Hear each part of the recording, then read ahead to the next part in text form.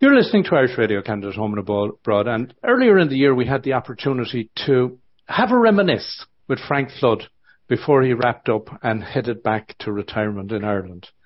And Frank had been the first Consul General in Vancouver, but the role has been expanded to include Western Canada. And Cathy Geagan has been appointed the Consul General for Western Canada. And Cathy has been with Foreign Affairs for a number of years, and we're going to hear about that. And a keen interest in culture. She was with the Culture Unit. Prior to that, she participated at Expo 2020 in Dubai, and focusing on South Asia, Australia, and New Zealand. First of all, Cathy, welcome, and thanks a million for taking the time. Pleasure to meet you. Hi, Austin. Thank you very much for having me. Pleasure to meet you too. Where are you a native of? Now you've gone straight. That seems like a straightforward question to open with, but for me it's complicated. I'm the youngest of 8, but my dad was from Galway and my mum was from Sligo, and they actually met in New York. So the oldest 5 in the family were born in New York, and then the family moved back to Ireland where the next 3 were born. And I spent a lot of time growing up, like a lot of people do, staying with their grandparents or visiting their grandparents in the West. And so I have to say that you're supposed to have your allegiance where you were born, but thanks to the strength of my daddy's personality, I would say that I'm a Galway girl, but on technicalities, you could say I'm from Meath. And then I've lived for almost the last 20 years, almost entirely in Kildare. So I've got a great fondness for Kildare as well. Well, Cathy, I can totally relate. Because when someone asks me where I'm from, I say I'm from Galway. But there you go. That's the power of Galway. It is. But because my father was in the bank, I have to put my hand up and say I'm from somewhere. Even we moved around. So yes, you have to wave some flag. And I'm glad we're both waving the Galway flag. Brilliant. Being the youngest of 8, and I'm the youngest of 6, that in itself has its interesting challenges. But also, when you transitioned from different cultures, given that you were born back in Ireland, you grew up then in the Irish culture 100%, even though the older members. How old was the eldest in the family when you guys came back, when your parents came back?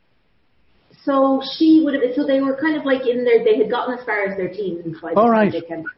So they were kind of So like early teens, down to kind of a baby. There was a baby, so they were kind of straddling kind of. I suppose, formative years were spent in America. Right. And do you think did any of that influence their behaviour and their attitudes, and then how that would have reflected within the family and on you?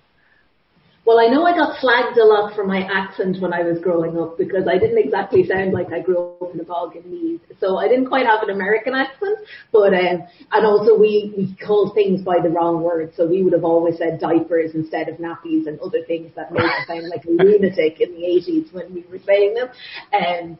So there was kind of little things like that, but my parents were they always wanted to go home to Ireland, so they loved their time in America, but my dad in particular desperately wanted to go home. So I think it was a very Irish household even when they were in America, so it wasn't too alien.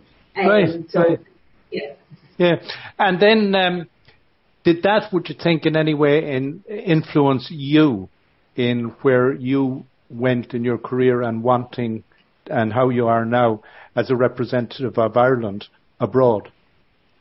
I think it's really kind of, and I'm sure most diplomats are the same, because when you're on posting, you meet so many people in the Irish community, and the Irish diaspora is so important, but it's a really real thing to me. It's not theoretical, just how strong an Irish community we have overseas, and just how important maintaining that connection, and being from a family that was the story of people who had to go. They were economic migrants, for want of a better term, like they left to have a better life, but they always wanted to come back, and they did come back, and then their children in turn went. Some of them came back and some of them didn't, and it's made it just really important to me to ensure that our diaspora are supported, to remain in contact with our culture and society, and to know what's going on in Ireland and to just feel a part of it. So for me, one of the most rewarding parts of my current career is getting to spend time with the Irish community and getting to be part of that bridge and that hand that Ireland is reaching out to our diaspora around the world. We'll talk a little about it later on because, you know, some of the times we hear a lot of talk about people leaving Ireland, and rarely do we really hear about the number of people who come back to Ireland. And oftentimes net emigration is rather small with the number that can come back. But as I said, we'll talk a little maybe about that later on. So then, were you schooled pretty local or not? Yes. I got sent to boarding schools. Oh, no. I was kept close to home. I was in a very small school. It's bigger now, but it was very small at the time. So there was 9 in my class in primary school. Right. When you finished school, you did your degree in Maynooth. Did you go straight from that to foreign affairs, or where was the pull, or what was the career path then? No, I had one of those. I had an elaborate path to get to where I was going. So, and I do think I might have landed in the perfect career now, because change is inherent in being in the foreign service. You're always changing. You're always going to be moving countries. And if you look at my career before that, I tend to stay for a couple of years doing something and then move on. So I went directly from college, from doing my degree into doing a master's degree in Cork. And then after that, I decided that I wanted to do a PhD in English, which was my favourite subject, and I was doing a PhD in utopia. So the study of the perfect society, but with some of my friends. Before knuckling down to this, I decided to go to China, because I'd always wanted to go to China. And it's one of those things where, I always wanted to go, and then a friend of mine said, I always want to go as well. And we were like, well, now it's safe. Now we'll go together. So the two of us went off to teach English there for a year, and we ended up being joined by 2 friends. 4 of us went in total to this school, and while we were there was actually one of my first pandemics. Now I can say, at the time there was only one. The SARS outbreak happened when I lived in China, so we spent a while that we were confined into our apartments, and we used to put our rubbish outside the door, and somebody would come collect it. But one day I saw that kids were literally going through our rubbish trying to find things, and I was kind of I didn't grow up wealthy. I grew up literally the 8th child of a farmer on a bog. So it's not like I was used to kind of a surplus, but it still brought home to me how privileged I actually had been. And we traveled a little bit around Southeast Asia at the end, kind of just backpacking, like so many people from the West do, and traveling through Vietnam and Cambodia and lots of other countries where I saw so much child poverty, so much sanitation issues, that I couldn't then go, I'm going to go back to my academic life and do something theoretical about utopia. I can't do that. So I started working for NGOs instead. So I first worked for Goal for a couple of years. Mm-hmm. Then I worked for Oxfam Ireland, and then I worked for Christian Aid. And in all of those roles, it was very much focused on, I want to help make the world a better place and help things for people. And there was a lot of specific projects there. There was a lot of fundraising through funds, institutional funding applications, written applications to trusts and institutions. But then from that, I realized, I don't want to respond to problems. I want to help make policy, because so much of what I'm responding to are decisions that are made at governmental level. So how can I join the Irish government and be part of what Ireland does in this space? So from that, I moved to the public service, and initially I worked in the Department of Public Expenditure and Reform. So I spent quite a few years working on the North-South Peace programs there, and some time as well working on EU cohesion funding regulations. And then from that, I joined Foreign Service. So it was a bit of a windy road to get here, but kind of a sense of social responsibility, I think, and a desire for meaningful work, personally meaningful. is something that's the connecting thread through the long road that got me here. Cathy, would you say it's fair to say, based on what you've said there, that many people in Ireland do not realise how privileged that they are? Yeah, and the thing about privilege is it is invisible if you have it. And that falls into so many different things. In many ways, there was times, every household, or the vast majority of households in Ireland in the 80s, that my family were poor. But in other ways, as much as a Hallmark Christmas card to this sounds, in other ways we were really rich because we had a loving home and we were very sheltered from just how bad the reality was. It just was the way things were for us, but we felt safe and protected. There's people in the world who aren't safe and protected. There's people who don't have clean water. There's people who don't have access to. So I think that's a real thing, and it's the same as anything that happens to you. You don't realize that you have privilege as an able-bodied person until something happens to your health, and suddenly there's this whole layer of stuff is opened up to you. So yeah, I think a lot of people are a lot more privileged and lucky than they realize that they are. And I think all of us would be happier as people if we spent more time focusing on what we should be grateful for. And the other aspect of that, I think, and we hear it currently, is that Ireland is experiencing a period of time where it is being asked to help people who are suffering, who are in need of refuge. And the Irish were in need of refuge. And the dots tend not to get joined lots of times. And the aspect of that people coming asking for help is a burden rather than it's a privilege that you can actually give is rarely something that's been put across out there. Yeah, and I think, it is so important for people to look at, it can be true that things aren't ideal for everybody in Ireland, and also be true that people who are fleeing war should be welcomed, particularly in an island where we have gone so many other places. And you do sometimes hear the argument of, well, when we went X, we weren't made welcome. But that's all the more reason to not replicate that. That's right. So I don't think that that's an argument for, doing the same thing. Right. So when you moved from NGOs and made it into government, and was able to sit at a desk to somewhat define policy, lots of times people would think like that's pen pushing, that's boring stuff. Was it satisfying? Was it rewarding?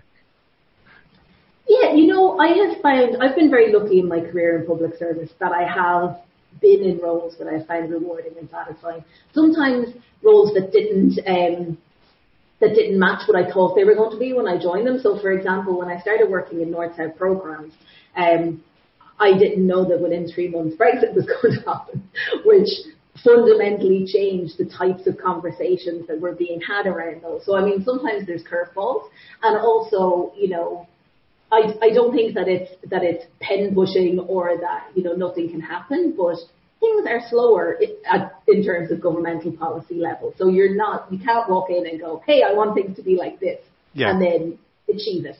So sometimes things might be a slower burn than you would want them to be, but that also, when you create policy, it's harder to dismantle policy. So, when you do achieve something, you achieve it for a long time. And so it is worth it. It's worth working for things like that. So, for example, the peace programs that I was working at, they're over a 7-year funding period. So I was simultaneously working on the implementation of current programs and helping to design what rules would underpin the next go of them. So really you were looking at almost 14 years of what would happen at the same time, which is really rewarding. It's not instantaneous results, but also it's long-term achievements when you can do that.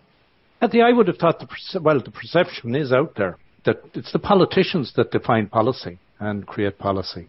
You're telling me that Sir Humphrey was real.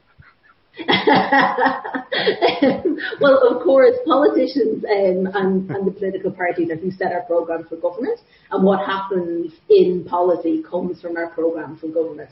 Right. But, things like, so the agreement that would be made there would be, we will fund and participate in this.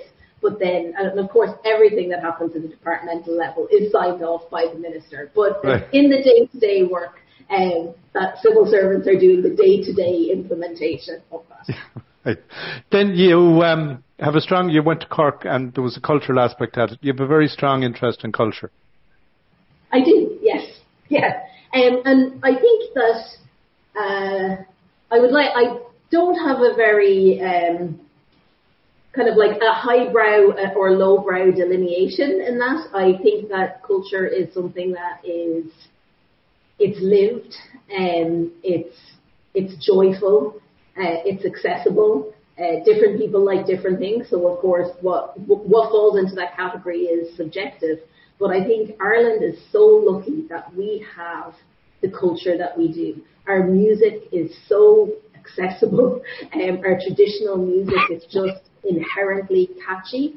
You see it anytime. You can go anywhere in the world and start like playing Irish traditional music, and people are going to want to join in and start tapping along.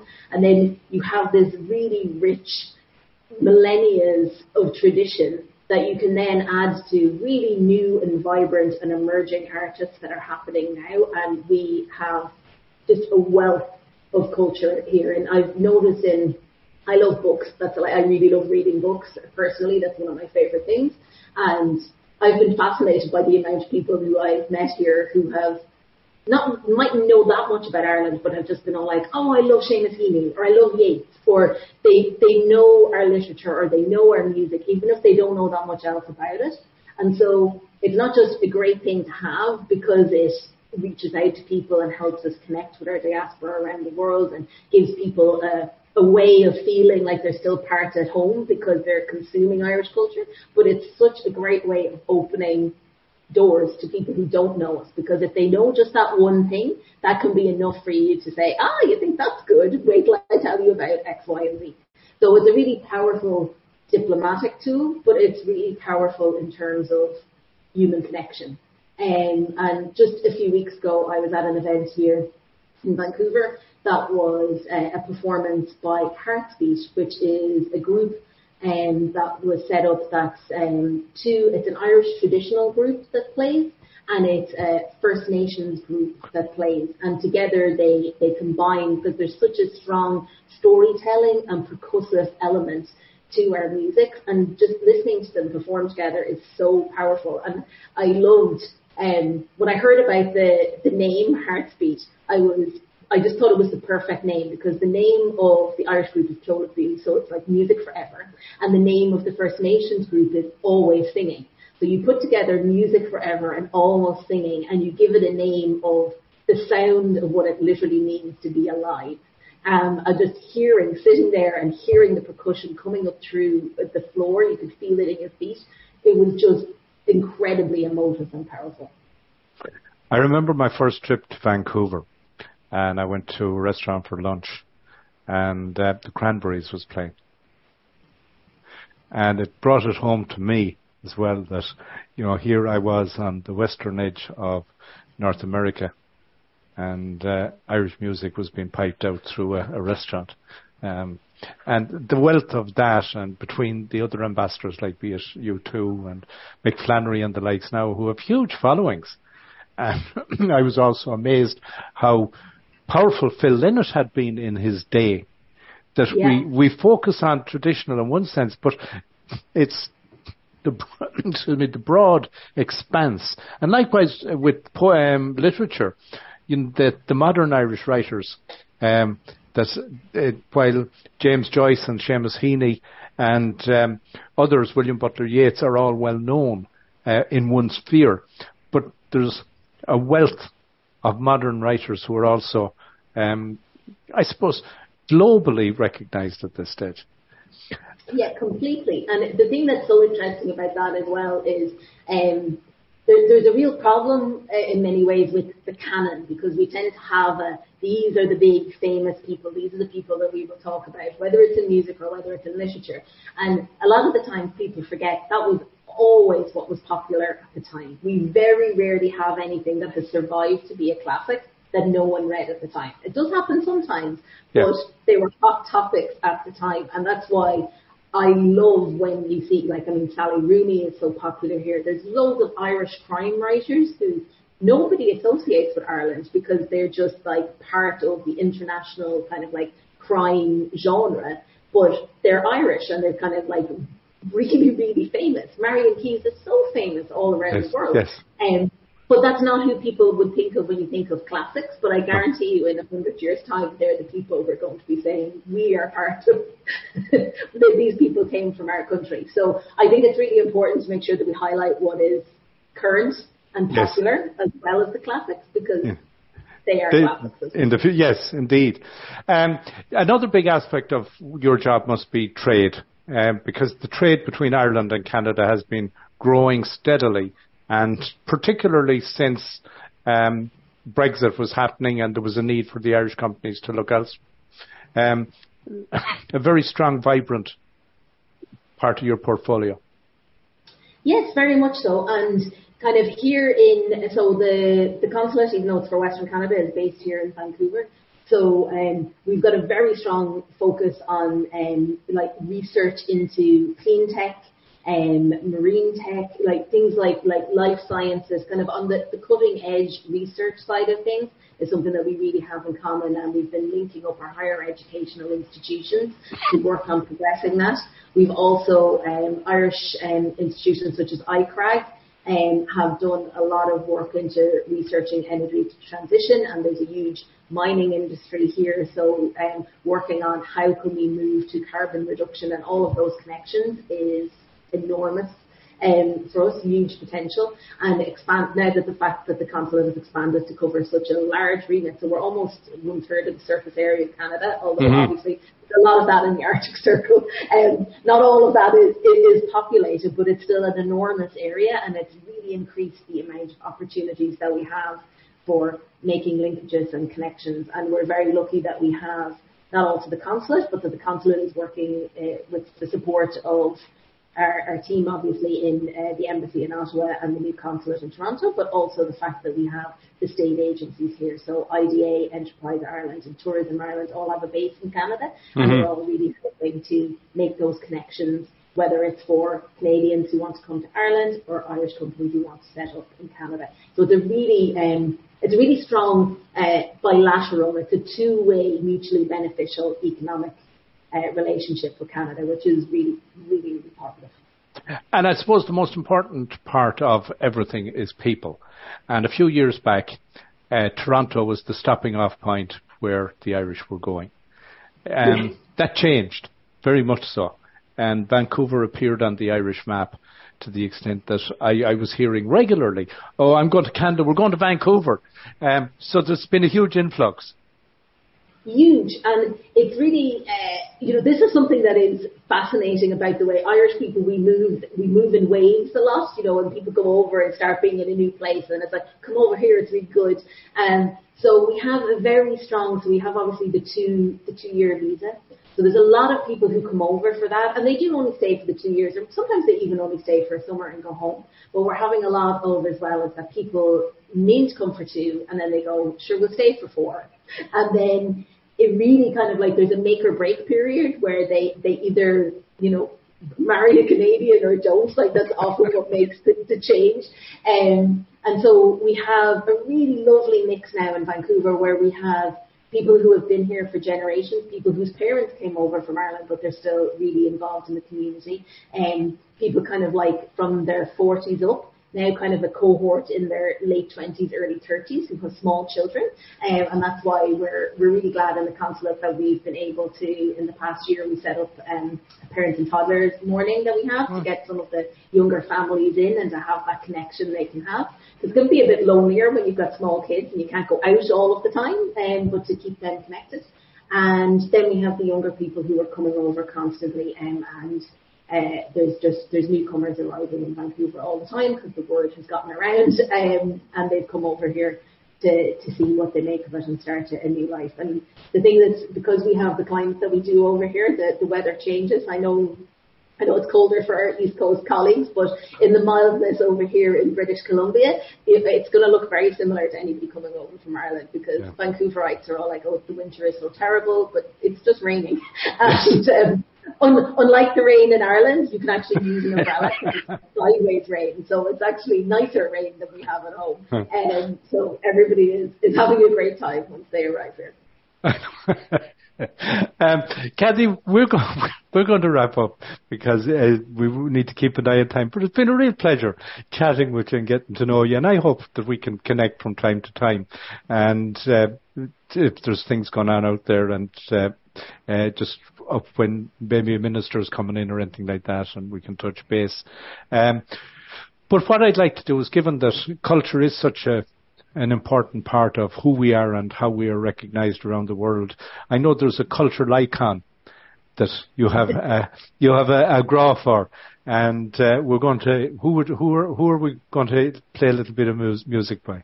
Okay, so I have indeed a great graw for, and a great mass on, as they say, the wonderful Christy Moore, the voice of Kildare, just a folk icon, and the song I've selected by him is one that's really meaningful to me because it is my darling mother's name is Nancy. And this is a song that my dad used to always have a little bit of a croon whenever this came on. So Nancy Spain by Christy Moore is what I'd love to hear. Thanks very much, Austin. Thanks a million. We've been chatting with Cathy Geagan from the consulate in Vancouver, and a proud Galway woman. Thanks, Cathy. Thanks.